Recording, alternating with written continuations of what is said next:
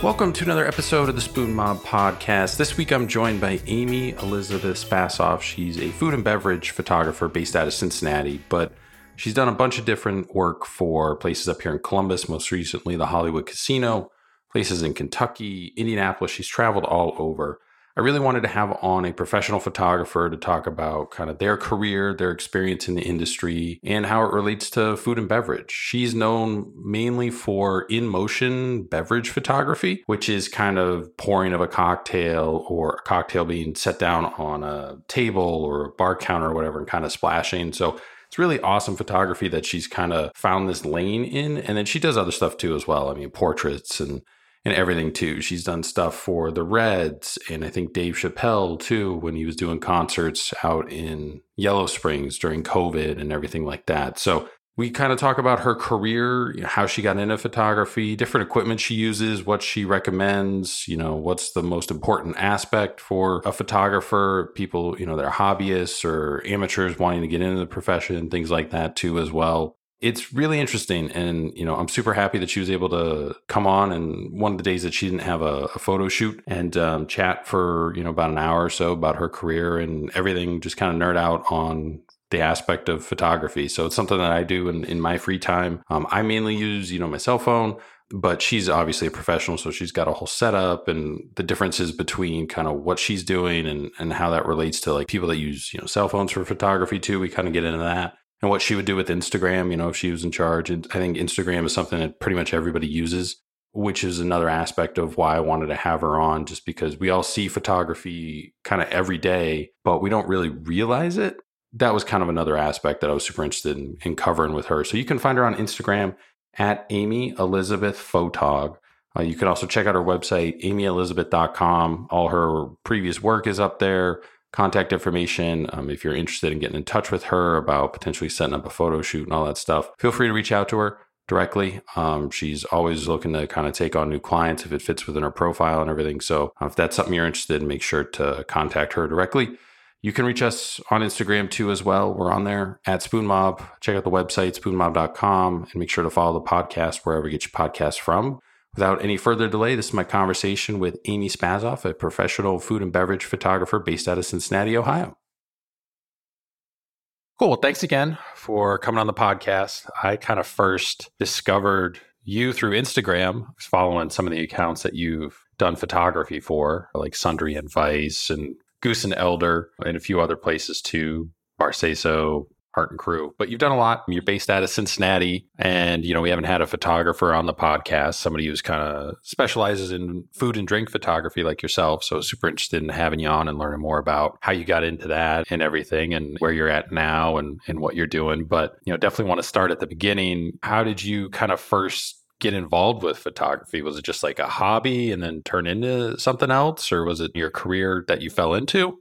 In junior high, everyone had it was pre-cell phone, but everyone had these things called click cameras, and they were really thin. They had a dial of film. They were 15 exposures, I remember. And we all had them in junior high. Would take pictures at lunch and, recess, stuff like that. And I despise having my photo taken. Absolutely despise it, which is ironic, but you'll find in a lot of photographers feel that way. So I, of course, at that age, wanted to be part of the group, but I didn't want to be in the photos. So I realized if I'm the one taking them, then I don't have to be in them, but I'm still involved. I knew how I was uncomfortable in front of a camera. So I had kind of an easy way of making others feel comfortable in front of the camera. And it just kind of came from that. So it all started because I didn't want to be in photos. I never studied photography, but I grew up with it. I have my dad's old camera bag from when he was young. So I kind of just fell into it from that. Studied English literature because I wanted to be a lawyer. But then my first day at a law firm studying for my LSAT, I realized it's basically a lot of making copies and not anything like Law and Order, the TV show. I got into writing, and that got me into the advertising world. And this whole time, I'd always just had a camera on me. And I happened to take a photo at a friend's wedding reception that caught other people's attention. And they said, you need to do this professionally. my friend Tracy Conrad said, no, we're going to do this. And so I started shooting a lot of events around the city. One day I got a phone call from a friend, and I had been shooting for local magazines as well. So I wasn't just doing events. That was just kind of what got me into the world, the creative world. And so a friend called me who's a public relations company owner, and he said, my photographer for a shoot had an emergency. Can you be at Sundry and Vice at 2:00 today? And this was back in 2016. And I was only photographing one cocktail. It was for Elle Decor magazine. And that was it. It all clicked together. That food and drink was what I excelled at. And it just all went from there. And I've been with Sundry since 2016. And the rest of the Circle Hospitality bars, yeah, I kind of just fell into it. It just, when you know, I guess. It's so funny because there's quite a few people that I've talked to that have gone either the lawyer or like med school route. And then they wind up, for whatever reason, they just decide like it's not for them. It's just something about it, is not what they thought it was going to be. I remember, one person, they started going on like medical rounds and they're like, I'm doing a lot of paperwork. I'm not actually like curing sick people. Like it's not like the TV shows like you described. You went to University of Miami for that and graduated and everything. Do you look back on, well, what if I would have just gone to photography school? Would that have made sense at all? Yeah, definitely. Any school with a really good creative department, such as DAP at UC, but there was a photography major at Miami. It was something I never thought of. It never crossed my mind to do that, honestly. But then again, I was 18 years old, and how many people really know what the world is at 18? I think growing up the way I did, it was just, there was this obvious linear path to what you're supposed to do. And not that I was ever pushed on that. It was just what I was surrounded by. And it just wasn't for me. And I think a lot of artists feel that way. I'm sure when you're talking with restaurant owners, chefs to me are artists as well with food. So I think we're just, the older you get, you're just more drawn to kind of what you love and figure out how to live with that and how to do that. It's not easy, of course, nothing good is, but it's just, I couldn't do anything else. It's just my life. Would you say photography schools are like worth it for somebody that'd be interested in pursuing a career in photography? Or based on what you know, is it just a lot of like real world application, like going out, taking pictures, like finding a mentor? Would that be kind of a better route? Since I didn't go to an art school, I can't speak on that 100%. No one really can either way. But I think education is always the best route to go into. I don't think you necessarily need a degree, but I do think if you don't study it, you have to study it on your own. I have taken one course in photography, actually just a few years during COVID, because I had the time. I was in a meeting with a client and actually had to sign an NDA. They were a very well-known worldwide brand. And so they were using terminology that I just didn't know. And I thought, I need to learn these actual terms for things. So I did go take a class for that. I think just like any art, you have to, it has to be really innate to you. When I look at something, I know right away how I would photograph it to kind of fit the vibe of what we're going for. So I think that can't be taught. You can teach someone how to play an instrument, but there's the people that are wonderful at it. There's just this innate feeling that they know what to do. So you can teach skill, but I don't think you can teach the desire. I don't know of any, but I mean, not that I've ever really looked into it, but you mentioned UC, but like, are there any schools that do have great like photography programs that you hear about with all your friends and connections in the industry that are like somebody, should look into that if that's a route that they were going to go? That is not something I have a ton of knowledge on. I mean, I think the best place to start is if someone is young. I believe that most high schools still do have a photography class. I know we had it in my high school, and I believe it's still pretty old school. I mean, you're doing film and you're learning how to develop film and stuff, but I think that's the best place to start. You got to learn the history of it all first. But there's lots of courses you can take. Definitely the most important thing is just what I tell people all the time is you don't need the camera I have. You're not going to get your money's worth out of it. Buy something basic and just start photographing things that catch your eye. And it doesn't matter if it's an overturned garbage can. It doesn't matter. Like there's something about it that's interesting to you, just start taking it. But definitely, I mean, I study every day I have a chance. I'm constantly reading up on different photographers, the history, artists I love, just in general. I mean, I was reading about Basquiat last night and just what interests you. I mean, I'm the most boring eater in the world. I'm like a boring vegan, and yet I photograph food. It's interesting how things come together. People always say, "Oh, don't you get so hungry on shoots?" And it's so great to be able to try everything that you photograph. And I'm like, you guys know I'm vegan, right? I rarely eat anything when I'm shooting, but I will always try a cocktail. I've definitely tried more cocktails in the Midwest than most people. So when you first kind of get started, you mentioned you were doing some weddings and stuff like that.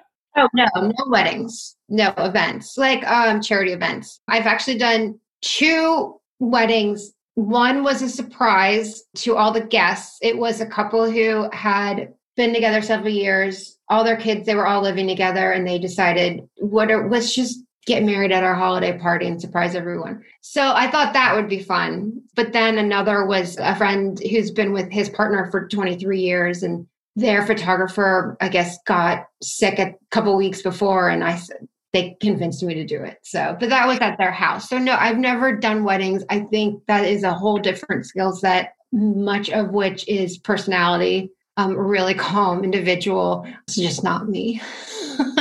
So you're doing events and stuff, and you started your own business, essentially. I think it was like 2008, right? You started your own photography business officially. When did you know, like at what point did it get to where you're like, okay, I can actually start my own business out of this, instead of it just being like do an event here or there on the weekends and stuff like that? No, right away. I knew I could.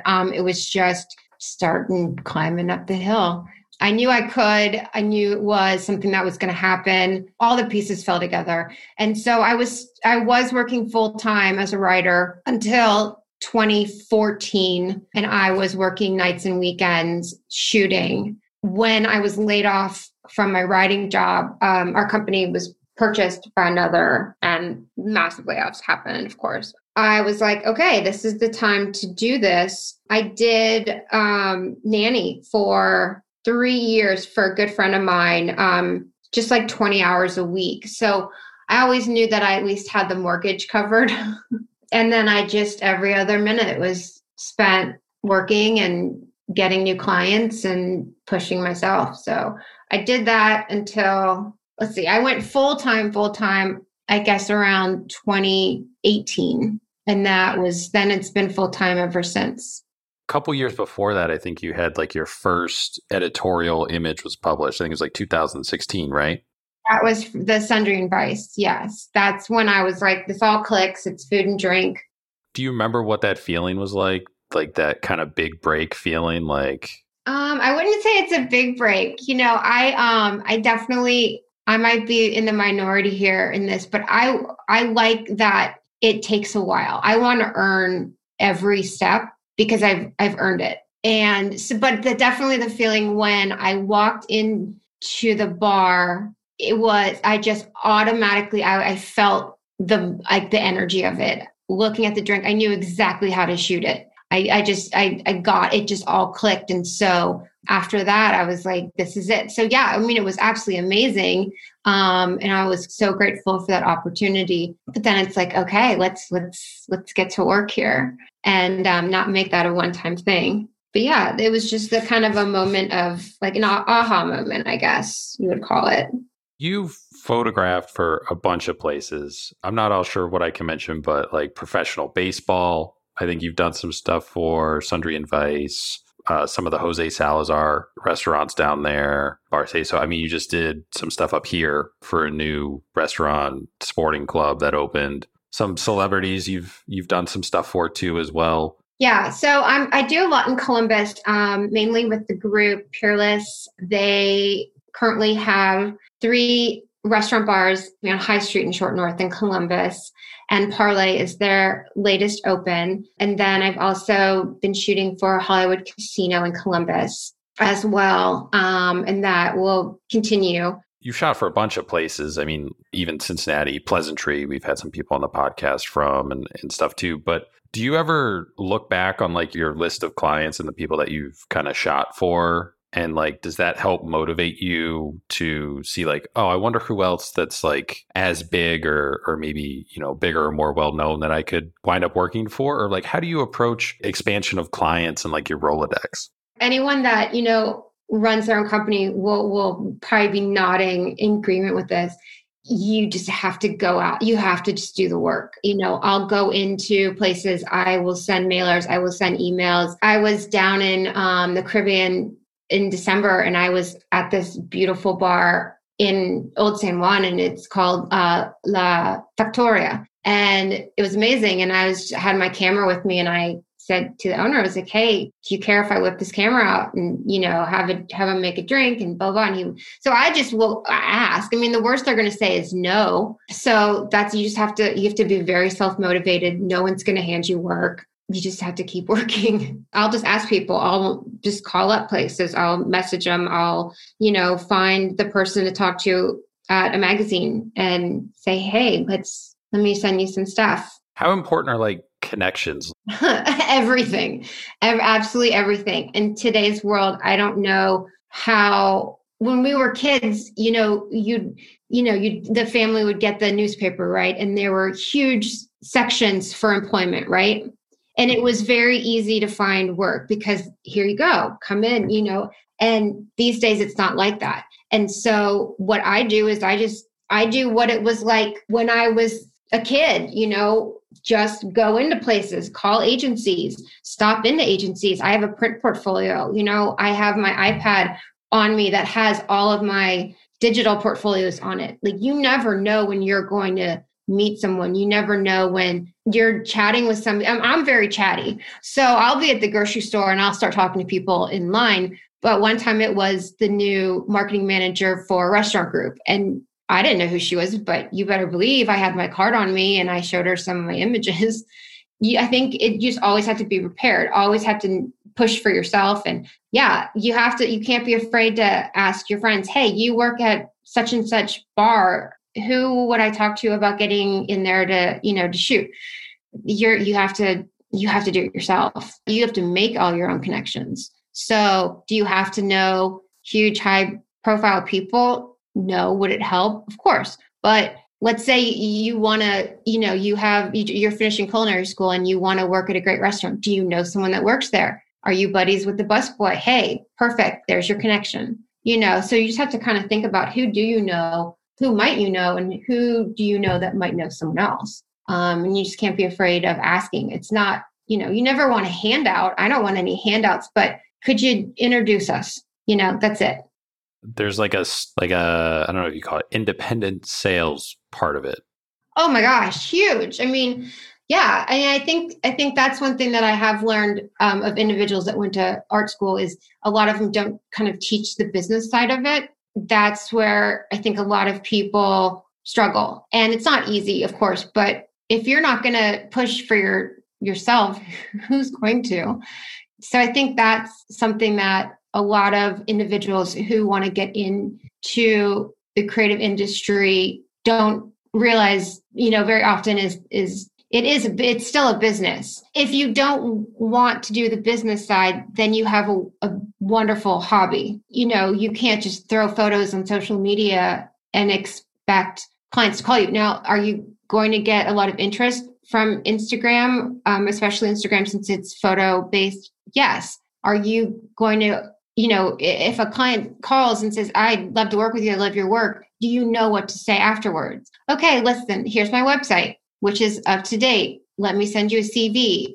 Do you want to speak with clients who I've already worked with? Here's their contacts. You know, can I send you over a contract now? Do you have all that stuff ready? I've met so many people that are like, oh my gosh, I love your work. I shoot too. And I'm like, well, here's my card, all my info on there. I'm like, let me get yours. Oh, I don't have one. Well, what's your website? Oh, it's not ready yet. Okay, well, get it ready. No one's going to do it for you. It's a lot of business work, but when you love, I love what I do, every aspect of it. So you have to be your own like champion. You can't expect other people to do it. Have you encountered any of those like electronic business cards in the wild that you see like advertised where it's supposed to be like they tap your phone or whatever and like you have all their contact information? I had a friend asking me and I was like, I know they exist, but I have never seen one used at all.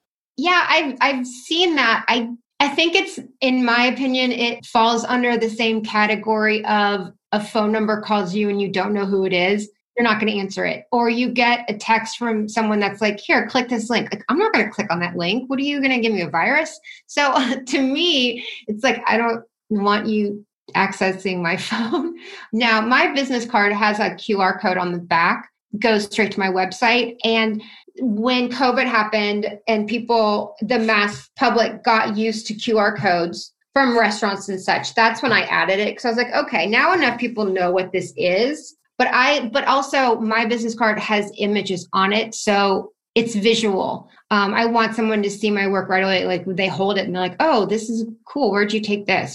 So I think that they're interesting, but I wouldn't want to have one. Yeah, that was kind of my response too. It seems like a good idea, but I'm just like, I think everybody would just kind of prefer the physical card. It's weird. It's such like a 1950s thing, but I don't think that's anything that's really ever going to change, Yeah, I think the thing is that if you give me something electronically, I'm looking at it and then it's just going wherever it goes to live, right? If someone hands me a business card, I'm going to see it when I clean out my pockets or when I'm in my wallet. Like I'm going to see it again and again and again. So I think having something that's physical and also it's tactile. So you're not only looking at it while you're listening to me tell you about myself, but you're feeling it as well. Yeah, it creates more of a connection because there's another element, the touch element. And it also, some people get like nervous too. So it like, there's something in their hands. So it kind of relaxes them and makes them listen more. Like there's a whole thing to it. That's a good point too. Yeah, I like that. Absolutely. So I do. I think that a lot of people don't use print portfolios anymore. I still do. With a large print, you can't have any errors. Showing you that it's like, looking at a 2-inch screen, oh, that's great. But when you make it a print, does it still look as good?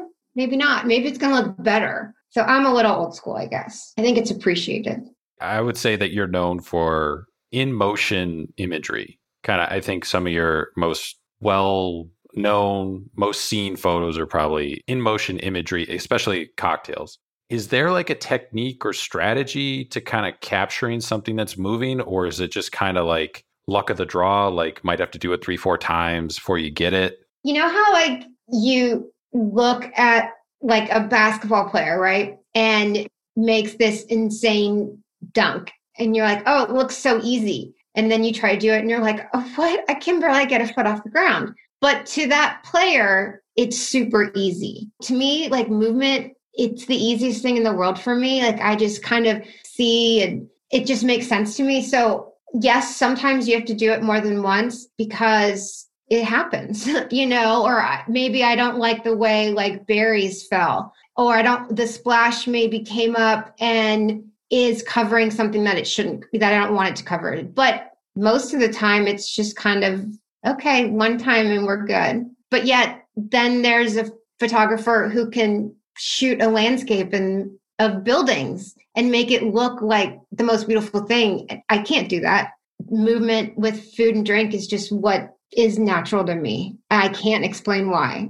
To me, it seems like in motion photography is pretty irregular. And like you're saying, it's pretty difficult. So that might be why it's irregular. Does that make it also kind of more memorable when someone sees it too? It kind of goes back to the thing that we were talking about with the business cards being like multi-sense layered. I think movement just kind of, it's like puts you in the moment, I think, and it makes it interesting. And I think you look at those images longer. Maybe someone just thinks it's cool. Maybe someone likes the arc of the liquid. Maybe someone is thinking, is that real or is that photoshopped? I'll tell you, it's never photoshopped. I wouldn't even know how to do that. I think it's interesting and it's just what I like to do and it's fun. And I think it shows more of a personality than just something just sitting there. Now, I have lots of images that I think are my most beautiful that there's no movement. I don't know. It's just fun. It's fun. It's a lot of fun. It's fun when you show the bartender who made the drink the image and they're like, oh man, that looks so cool. Because that's what we're doing it for. I mean, these people put in so much hard work creating these recipes and working on their craft. It's like, my job is to make your hard work shine. That's what we're doing here. So I like it. It's pretty cool. It kind of makes their product come alive to me.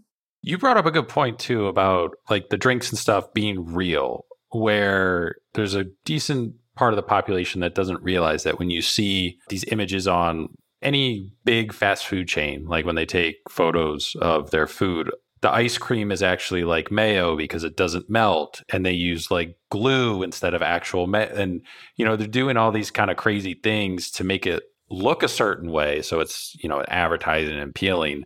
But then when you actually get the product, it doesn't actually look like anything that you saw in the photos or on the billboard or the menu or anything like that. Yeah, every once in a while you'll get lucky and be like, oh wow, this looks like a photo. I mean, I always use real things, but yeah, definitely. I mean, I'm shooting on location at restaurants or at bars. So that is the plate that's coming out of the kitchen made by the chef that's going to be making your food. I do think there's a more realistic expectation. I mean, is it going to come out, and now are they going to pour flambe right in front of you and sparks fly? Probably not, because that, can't do that all the time in a crowded restaurant, but it is real. Yeah. I mean, all the food's real. I mean, there might be some, strategic toothpicks, somewhere, but it's real. You could eat it. If one of those big conglomerates like ever reached out to you about doing a photo shoot, like would you ever do one, or is just the aspect of having like real ingredients, real food, like that kind of your thing? I would do it because it would be a great experience. It might not be something I would want to do twice. If McDonald's called, I'm taking that phone call. It just might not be for me though, after I do it, but had photo shoots that I'm like, that just wasn't for me. And that's okay, but I still did them. A lot of people ask me, they're like, you're not like a meat eater. How do you photograph? I'm like, that's nothing to do with it. Just because I don't eat it doesn't mean someone else doesn't want to.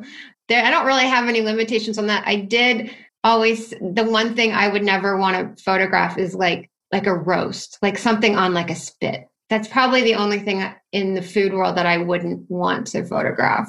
When you're going to like a shoot and like you're starting a new shoot, do you look to capture like one perfect shot like right away? Do you have a warm-up process, or is it just like every time you go to a new shoot, you're like, I want to see if I can get this done in like one shot? What do you mean by one shot? Like you're going to take more shots of the subject, right? Do you have like this competitive thing with yourself where you walk into a new shoot and you're like, I want to see if the first shot that I take is the final shot that we wind up using, kind of thing? So it's almost like you did it in one shot, even though you're going to do, like 30 more.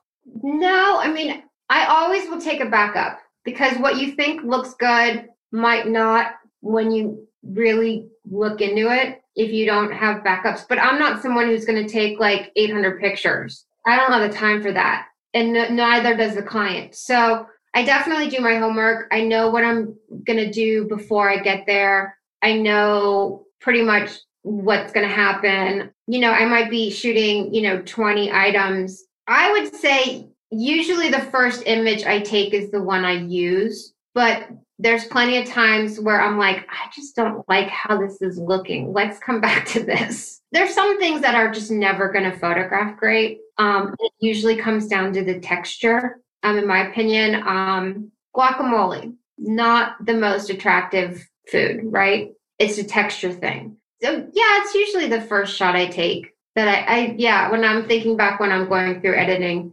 I'll take maybe like 4 or 5 shots of something and go to the next. But that's what clients are paying for, that I come in prepared, that I know what I'm going to do, that I'm going to do it quickly, going to take up as little time off of their already busy schedule as possible.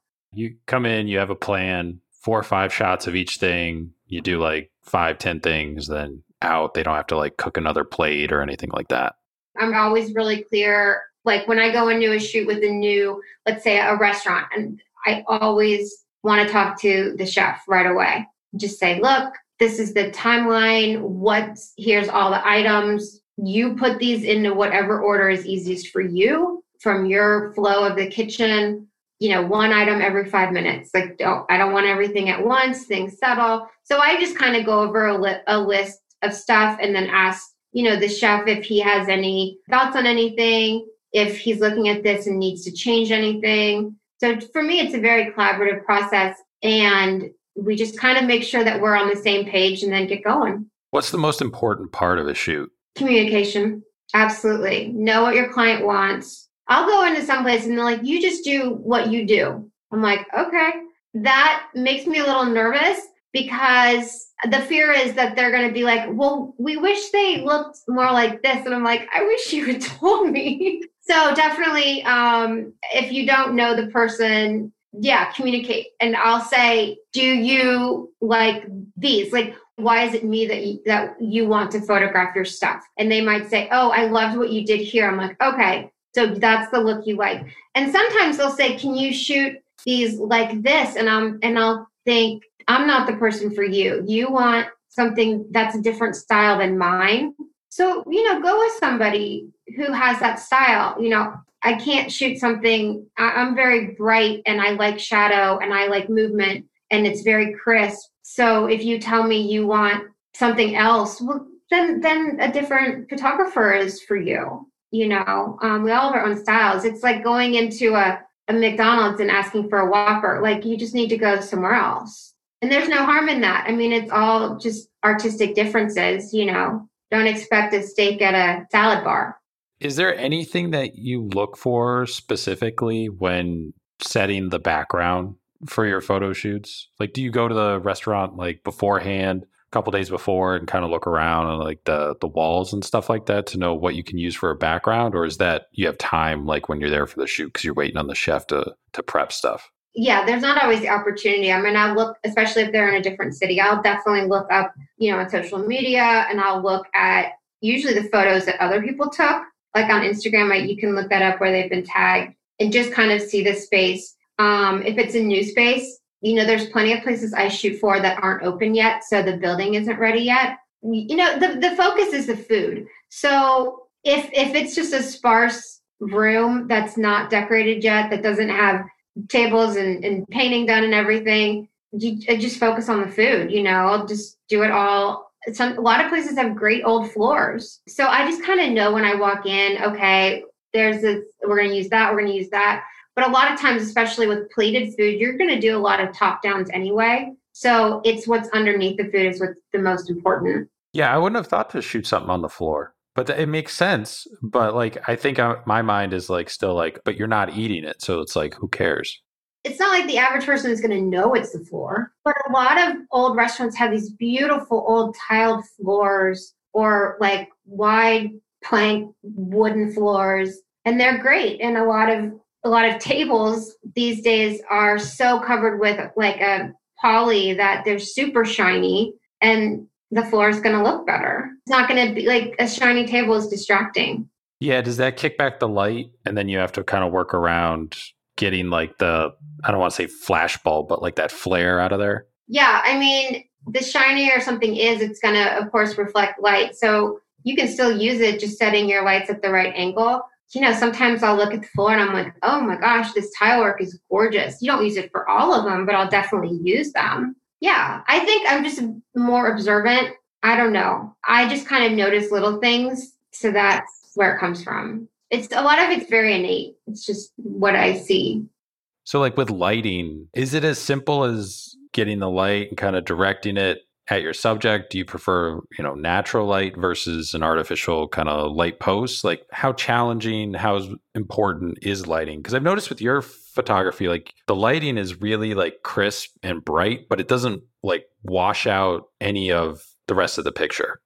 And a lot of that's just experience. There's sometimes that I use natural light. It's very uncommon. A lot of these shoots are, it might be a full day shoot. And if you're going to use natural light, especially in the Midwest, barely into spring, you don't have all that much time to do that. And what if you get to a shoot and you're going to use natural light and there's insane cloud coverage and it's pouring down rain. Well, you can't control that. But yes, lighting is absolutely the most important thing. I mean, that's what we're doing as photographers. You're capturing something using light. I want a consistent look, and especially with clients that I have a years long relationship with, everything needs to flow together. And so by using artificial light, I guarantee that the images from 5 years ago are going to have the same feel as the ones I take today. And that's really important for companies because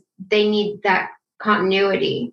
People need to know what to expect. So I almost always use additional lighting, especially if I'm doing any kind of movement, because I need a really fast turn time. I can't, you can't really make a crisp image. You'll never see a magazine image from a national magazine that doesn't have lighting. You just won't.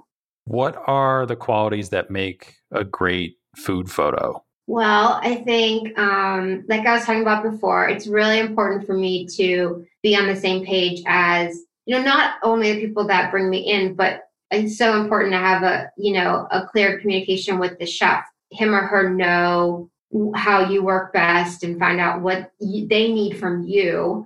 So I think that's the most important thing. But clarity, having it look real. I'm photographing someone else's product. Any kind of alteration in color. That's another thing about lighting is that you can capture something looking the same as it actually is. So light and clarity.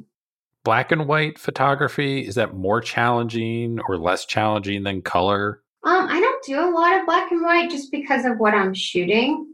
I mean, I think a black and white picture of a salad, it's not as appetizing, right?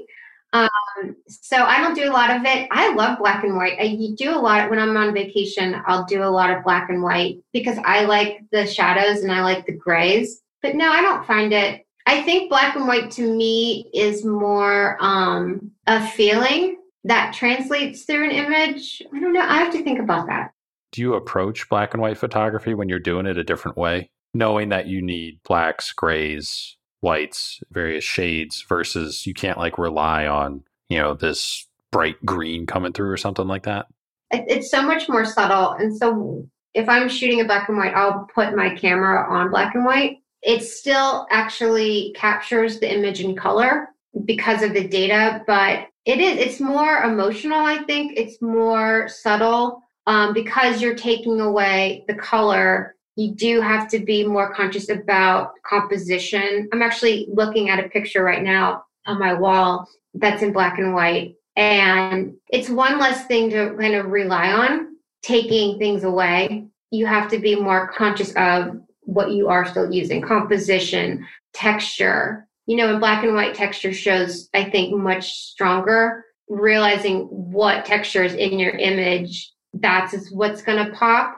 And is that what you want to focus on? And if it's not, then that's not the right photo. Will there always be a place for film photography, or is it just too expensive compared to digital and just doesn't make sense? Yeah, I definitely think I'll shoot film every once in a while. I still have my first film camera every once in a while. I like it because you have to rely on your sense of are my settings correct, right? Because you can kind of play around. I always shoot everything manual. So I do all my own settings. And then when you're doing film, if you didn't set it right, well, you're not going to know until you develop it.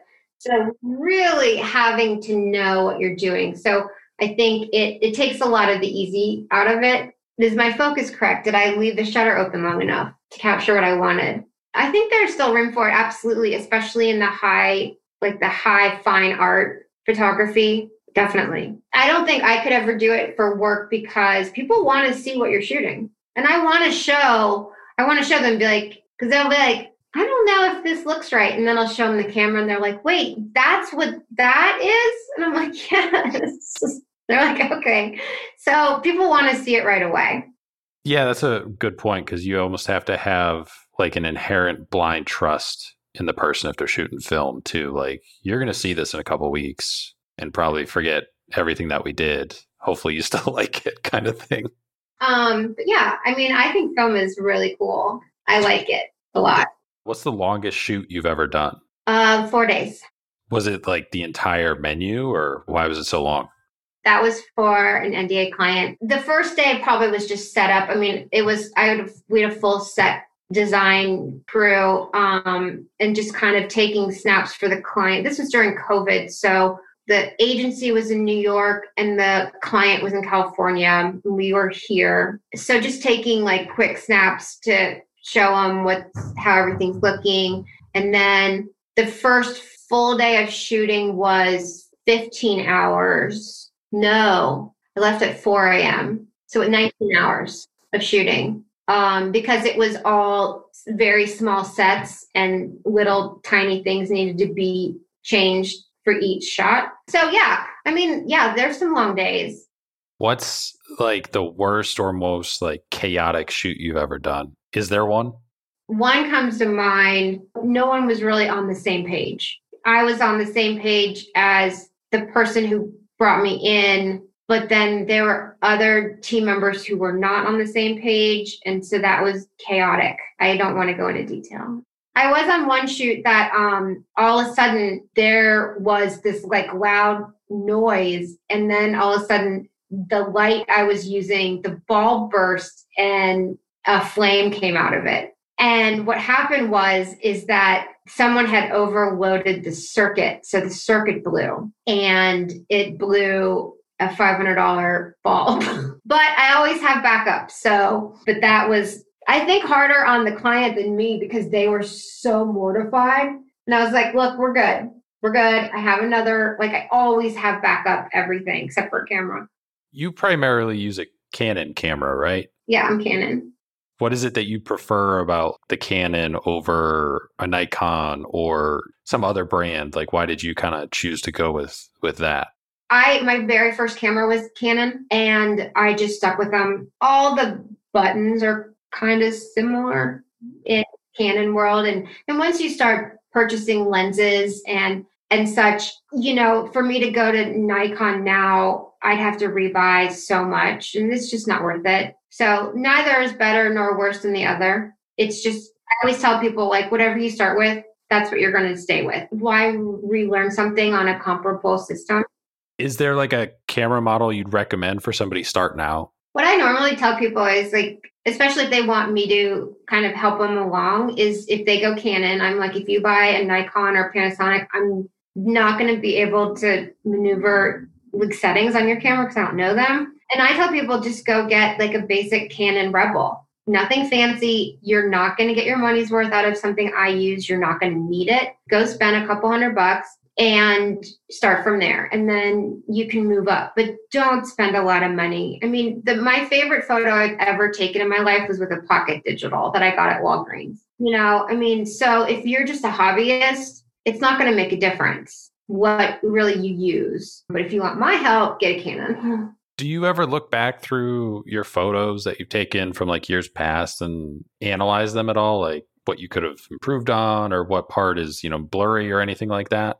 Never blurry. But I cringe sometimes. I think we all do. It's like, oh my God, what? It's kind of like looking at pictures of yourself, when you were a teenager thinking you looked so cool and you're like, oh my God, burn this. So yeah, I definitely will look at old images and I'm like, why did I do that? But I also keep I have like 4 external drives that are almost 3 are full.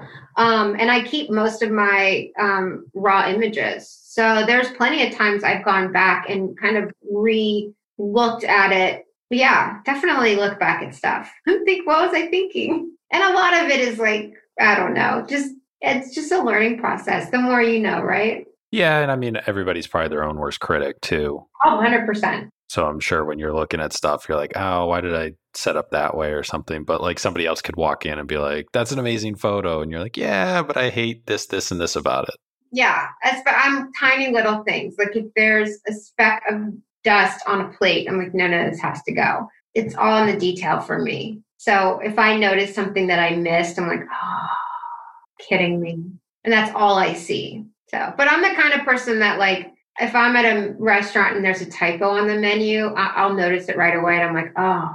So yeah, I just notice tiny little things. So if I miss one, it drives me insane. Do you think with cell phone cameras perpetually getting better, every kind of new model that they come out with, that'll eventually replace like a full-fledged camera, or the lens is just too small? I mean, cell phones aren't cameras. A cell phone can take a picture, but it's not a camera. So, I think two things. One, the reason cell phone cameras get better is because actual cameras get better. So an actual camera will always supersede and always be better than a phone. Number two, a camera does one thing, captures an image. How many things does a phone do? Therefore, it's always doing other things. So, a phone's a jack of all trades. It's not a specialist. Cell phone photos don't have raw data. You can't really do anything with them. They're not raw images. Can you print them? Sure. You can edit them with mobile editing things, but you can't upload it to your computer and use regular Lightroom or Photoshop. It's just they'll never replace it. Anyone who tells you they took that picture with their phone, yeah, they might have there's plenty of beautiful cell phone photography, but it's never going to be as good as a camera. It's never going to be able to do what a camera can do. Have you ever seen those billboards, like Apple puts them out? Like we have one downtown here, and I think it's a picture of, I don't know if it's like a flower or like a pepper or something, but it's like shot on iPhone 13 or whatever. Is that real, or is that they really took it with a camera, like an actual camera, and then blew it up and just say it's from the phone camera? Well, if it's a billboard, you're not going to be able to make a billboard out of it. I mean, it would be so pixelated. If somebody took the exact same photo with a camera, with an iPhone, or with like an actual camera, what would be the biggest like noticeable difference between the two images? Quality. Like depth and texture and stuff? For what I do, like food and drink, I've seen people use like portrait mode, right, on an iPhone. Thing about portrait mode is if you're shooting, like, let's say a champagne glass, all right, has the stem on it, right, clear glass. Your camera, since it can see through the glass of like a stem, it's gonna like get rid of it. So I don't know. I can always tell when something was taken by a cell phone. But it's just overall, you can just kind of tell like it's not as high of a quality. Like the lines aren't as sharp. The blacks aren't as dark. Now, I'm not referring to like, there's some cell phones that have they have like the 3 lenses, but a normal cell phone is wide angle. It's like 4 millimeters. Your distortion is crazy, right? I mean, I won't shoot below 24 millimeters ever because distortion. I mean, you can tell that like lines are curved on the edges. It's just 4 millimeters is really, have you ever taken a selfie and you're like, that doesn't look like me? Well, it's because it doesn't. It's not going to. It's like whatever's in the center is wider because it's curved. Can you flatten it out? Yeah. Most people don't. Instagram, like, has that helped or hurt the photography industry? I get a lot of clients from Instagram. I definitely, is it annoying when you see someone who has like 500 likes on like their pedicure, whatever, that they took, on the, I don't know. But I mean, I think it expands who gets to see your work. And I think that it opens up the door to, I follow photographers from all over the world. And I think you get to see different styles and you can see what other people are doing. I mean, I like it. Do you think it's increased people's interest in photography or do you think it's kind of also had the adverse effect where it's like people think because maybe they have a popular Instagram that they are a photographer? I think that you're a hobbyist until someone you don't know pays you. Okay. Yeah, that's a good rule of thumb. That's kind of been my, like, how to explain it to someone. Like, I have a friend who's a model. She's works a ton and has for years. She has gotten annoyed with Instagram models, like, girls saying, oh, I'm a model, I'm on Instagram. And I'm like, don't get annoyed because no one's paying them to do what they do. So it's a hobby. it might be a successful, like a fun, great hobby for you. But like until you're working. I get completely what you're saying. I think that's a good line to separate the two. Yeah. And it has to be someone that you don't know. Like I didn't feel like I had my first real job until I felt that I was like a professional when someone that I was not connected to by someone else booked me. They found me as opposed to, oh, Aunt so-and-so, my friend, so that was the turning point for me, was people I don't know, have no connection to me, want me to work with them. That was kind of the big moment for me. It was like, I can do this, like legit do this. Instagram recently has been pushing into the video space because of the rise of TikTok and everything. And Instagram's notorious for trying to siphon off as much as they can from other social media apps. Is that good or bad for photographers? I don't think it's bad. I think it's just I'll do some like video, but mine's more like cell phone, like behind the scenes stuff. Like people want to see that. I don't think it's bad. I think that's more something that maybe someone who's in the cinematography world might kind of get a little flustered with. Kind of the same thing as like, you aren't a videographer because you put videos on social media. You're a videographer because someone you don't know is paying you to do a video for them.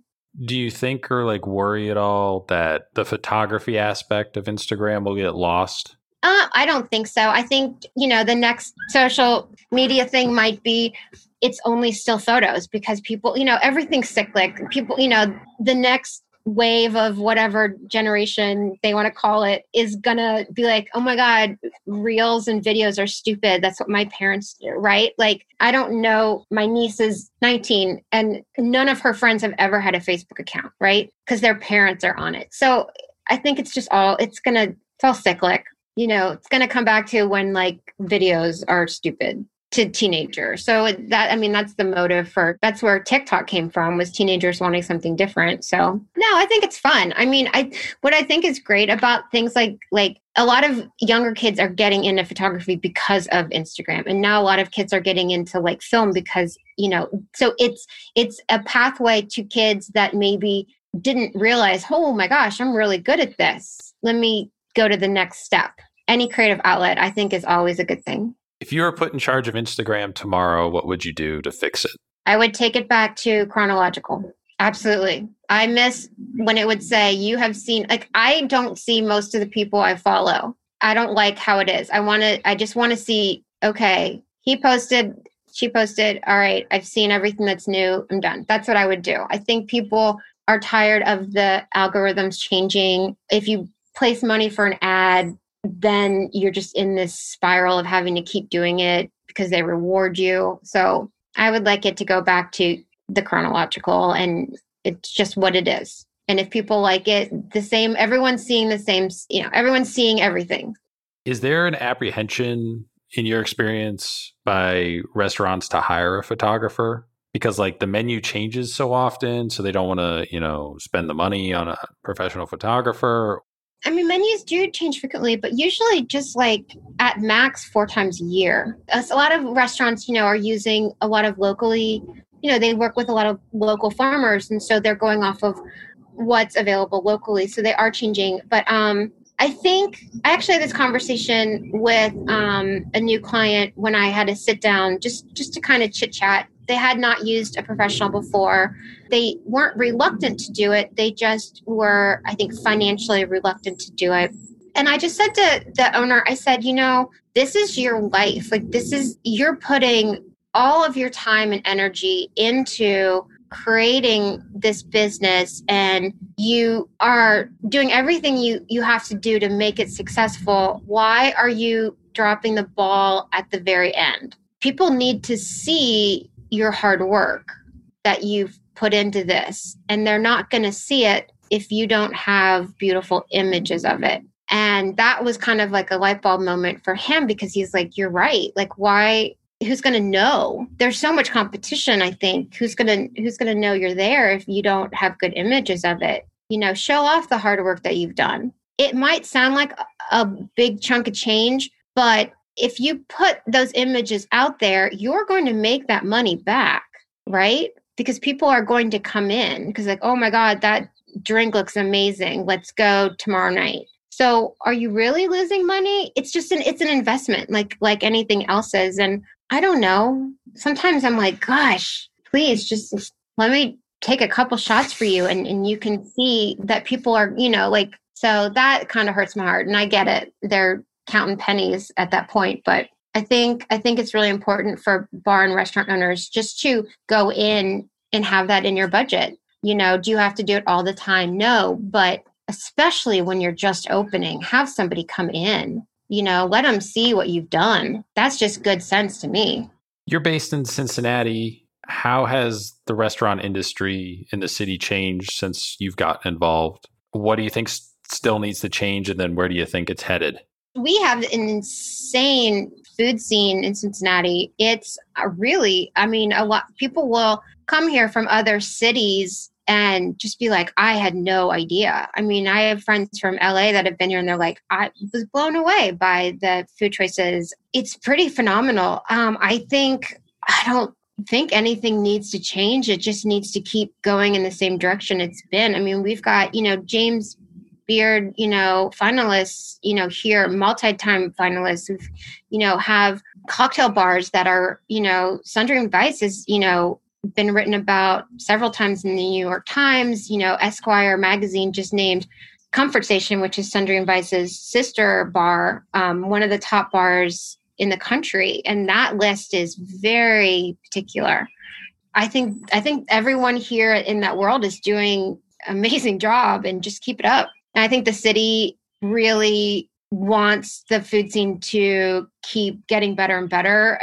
Look what they did with COVID. The city blocked out tons of parking spaces and made what they call street eateries to have outdoor seating, and those have become permanent. So I think everyone's just kind of working hand in hand to keep the restaurant world alive and thriving. What's next for you professionally? Working on getting more national work because, the world's opening back up again, and travel. Some places still don't want someone to travel in, but, that's okay. We still are in a pandemic. So just getting more national work, just keep learning and keep doing more. So this next question comes from previous guest on the podcast, Chef Marcin Kroll of Maison in Paris. What would be the ideal outcome for your career? Creative fields don't really have a retirement. It's just not the same. I would hopefully, die in my sleep at, 100 something, having had a great shoot that day. Just keep getting to shoot in different cities, different countries, and just keep doing what I'm doing. It's not about the money. I love getting a great shot and being like, oh my God, look at this. Like turning to the chef and showing them, like, it's the greatest thing in the world to show them, like, this is what you made. I don't know. I love that. I love seeing like the eyes of like a chef after I show them the photo of a dish that they spent months perfecting. Like, that's the best, because that's what we do it for. To show them that looks like the best thing in the world. You want to eat the picture. What's a question you want to leave behind for the next guest? It's 2 parts, okay? Which food trend do you hope burns out quickly? And which food trend would you want to make a comeback? And it could be an ingredient or like a style. Like, I personally don't like deconstructed food. I'm like, can't you mix it all together for me? So I think that's a good question. This next question comes from one of our listeners. What's the best way to get started in the photography field? I think you just pick up a camera and start shooting and find out what is interesting to you. I think if you want to do this as your own business, you really need to be honest with yourself of, do I know everything that goes into this? Do I understand how contracts work? Do I understand how IP works, intellectual property? Or do you just want to take photos? Because if you just want to take pictures, then have an amazing, wonderful hobby that you love, but know that this is all on you and you're going to struggle, and not everyone's going to like your work. And that's okay, because my style is not everyone's style. And there's some magazines that would never book me because I'm not their style. And that's okay. Whatever makes you different, focus on that. Because a lot of people can take a good photo. Not many people can take a great photo. So whatever it is that you can take a great photo of, that's your market. And just don't give up. I'm very lucky that I get to do what I love every single day. Shooting time is not much of it, right? It's the marketing of yourself. It's the calls. It's the editing. It's all of that, the homework. So if you don't love all of it, then it's just not for you. And that's okay. Have fun with it. The first thing I tell people, like, I want to get into photography. Okay. Do you have a camera? Yes. Have you read the manual? No. Okay. Come back to me when you've read the manual. That's the first thing that people need to do. Read the manual. I can't harp on that enough. My manual goes with me all the time, just in case something weird pops up on the screen. I don't know what it is. Look it up, because we've all been there. So a handful of more questions for you. We ask these to everybody who comes on the podcast. So a nice compare and contrast. Tweak these a little bit. Who would you say is the biggest influence on your photography career thus far, looking back on it? Whoever was most influential, whether it was a mentor, teacher, client. My friend Tracy Conrad. She was the first one that said, you're going to do this, and I'm not taking no for an answer. And the very first thing I shot for money was her birthday party. And I said to her, Tracy, you don't have to pay me. This can be my gift. And she said, no, I'm going to pay you because I want to be able to tell you what to do. And I said, okay. And she just believed in me so much. And so Tracy, without Tracy, I probably would never have. She was the push, the big push. So yeah, Tracy Conrad. Piece of equipment that isn't a camera every photographer should have. External lighting. Restaurant you'd recommend that isn't one you've shot for. So there's this restaurant in LA. I think there's 3 of them, and it's called Greenleaf. And they have one in Venice on Abbot Kinney. And that is the best lunch I've had in a long time. I was out in LA for a shoot Super Bowl week, and I popped in there for lunch one day, and it was absolutely amazing. So Greenleaf on Abbot Kinney in Venice. Bucket list travel destination, bucket list restaurant. So place you've never been, you want to travel to, place that you've never eaten at that you'd like to eat at. Travel bucket list is Terra del Paine at the tip of South America, and sea kayaking, because there are whales that give birth in the water. So if you're kayaking, they're in the water with you. And restaurant that I've never been to, I've never been to Balthazar in New York, and I've always wanted to go. So I would say Balthazar. Food or drink guilty pleasures, or anything, candy, fast food, anything that is terrible for you, but you just can't help it? So McDonald's fries, 100%. I have a thing for root beer. And every once in a while, I just crave chocolate milk, almond chocolate milk, McDonald's French fries, and peanut butter M&Ms and Pop-Tarts. With root beer, what's your go-to root beer brand? Any of them. Doesn't matter. You don't have a favorite, so you like them all equally? Unless there's an A&W drive-thru. Okay, so A&W is your preferred then. A&W would be, if A&W called and they're like, we want you to shoot, I'll do it. I'm in. Person or place that you would want to photograph one day, but haven't yet?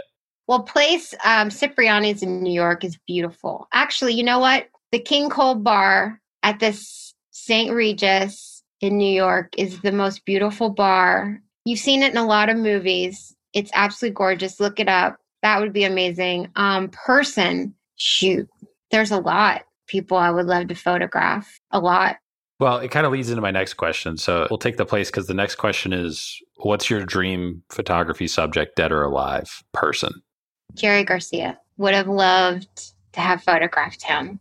Absolutely. I was a deadhead in high school. So I saw him once. I was at a stop sign, and he was on it was a 4-way stop, and he was the passenger in a car at to the left of me, that intersection, and I almost went off the road. So his widow is from where I grew up. So that's how I happened to be in the same area as him.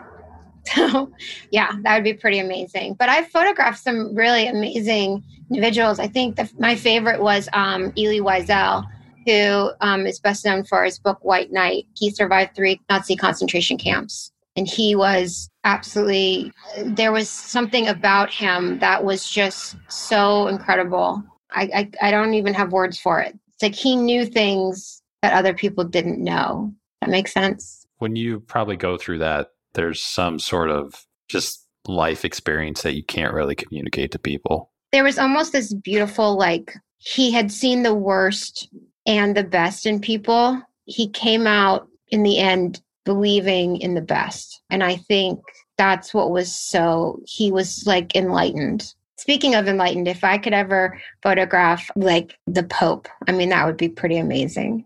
Favorite Instagram account you follow? Favorite Instagram account I follow. So there's one, it's called, I don't even know the full name. It's like a good stories kind of thing that I love. And then I love Imbibe Magazine's Instagram account because the cocktail photography is just so beautiful. They've used mine and I love their account. Their captions are really well written. So I like everything about it.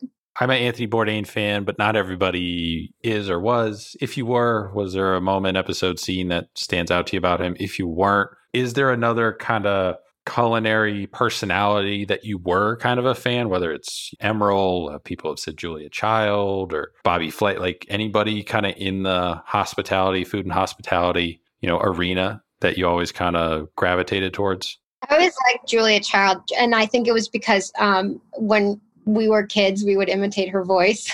But she was just always, and like Ina Garten, it's similar because it's like just pour some in. I like that whole just, it's not just about the end result. It's about enjoying what you're doing and just really having a real love of just food and the ingredients and love sharing like, oh, did you know this? And, oh, this tastes better if you're drinking wine while you make it, and I think that just makes it more fun and enjoyable. And it shows you so much personality of the person. So yeah, I like those. I never watched the show and I thought about going back and watching it, but kind of just makes me sad that obviously, there were some demons he was fighting that he didn't win the fight against. And that's just sad. Yeah, it's kind of a common answer of even people that did or were fans. Like there's a good chunk that are just like, I can't really rewatch it now. It's just kind of weird. It's like watching like a movie that has Robin Williams in it. It's just kind of sad because, someone that brought so much happiness to other people couldn't find it himself. I think probably the only thing I've seen with Robin Williams in it was probably just like rewatching Good Will Hunting or something like that. But like, yeah, there's a lot of movies of his that fall into that category. Where can people find you? Social media, website, plug, everything. So my website is amyelizabeth.com. And that is, Elizabeth is spelled with an S, not a Z. And Instagram, it's Amy Elizabeth Photog. So it's AMYELISABETHPHOTOG.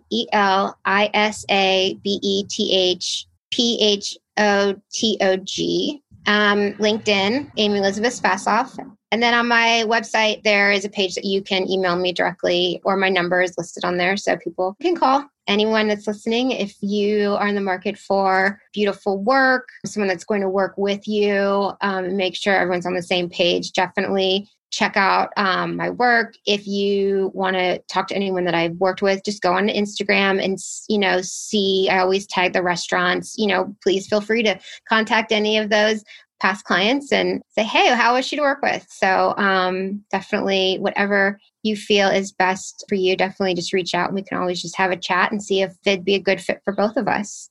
Yeah, your photography is amazing. I mean, I know you're known for the drink stuff, the in motion and everything, and it's super cool. And I can only imagine I know it's a natural talent of yours, but I can only imagine how difficult that would be to try and recreate. So probably make a mess doing it if I was going to do it myself. But sometimes we still make a mess, though. I mean, definitely good to have, some rags around. But yeah, if you're going to make things splash, you're going to make a mess. The lighting is amazing too, looking back through some of your photos and just how it like pops, but it just doesn't blur out any of the rest of the image, but it really kind of like highlights it too. It's really awesome work and it's a fun Instagram for me to follow and see what you're up to, and looking forward to seeing kind of what other stuff you get to work with and for and stuff you get to photograph, because we're in the area. So it's always nice to, oh, that's a new place. Oh, that's what it looks like. Like it's cool to kind of get that view. Yeah, another thing, I think if somebody's in the area, definitely go on my page and you can see like, oh, that's a new restaurant. I'm going to go check that out. So that's, even if you're not somebody who's looking for a photographer, but you're looking for a good place to go get a drink or something to eat. Yeah, it's another reason to check out the page and you can see what you might be ordering. Yeah, because like Parlay, for example, I knew it was opening, but I haven't seen any press from our local stuff about it. And I think, probably your photographs were probably the first things that I saw relating to it, aside from walking by it in the Short North. Yeah, it's a great new spot. Same owners as Gallup Park and Fireproof. Yeah, they have a great menu and they have a little bit of everything for somebody or something for everybody, and great staff and great location. And especially if you are into sports, definitely a great place to go watch games. I think they have 42 TVs. It's something like that. Yeah, it's a lot. I'm sure it was busy it was. We walked by. I mean, it was pretty busy with the tournament and everything. But thanks again for coming on the podcast and indulging my photography questions and nerding out a little bit with me. Definitely looking forward to seeing kind of where your career continues to go. Thank you so much for having me.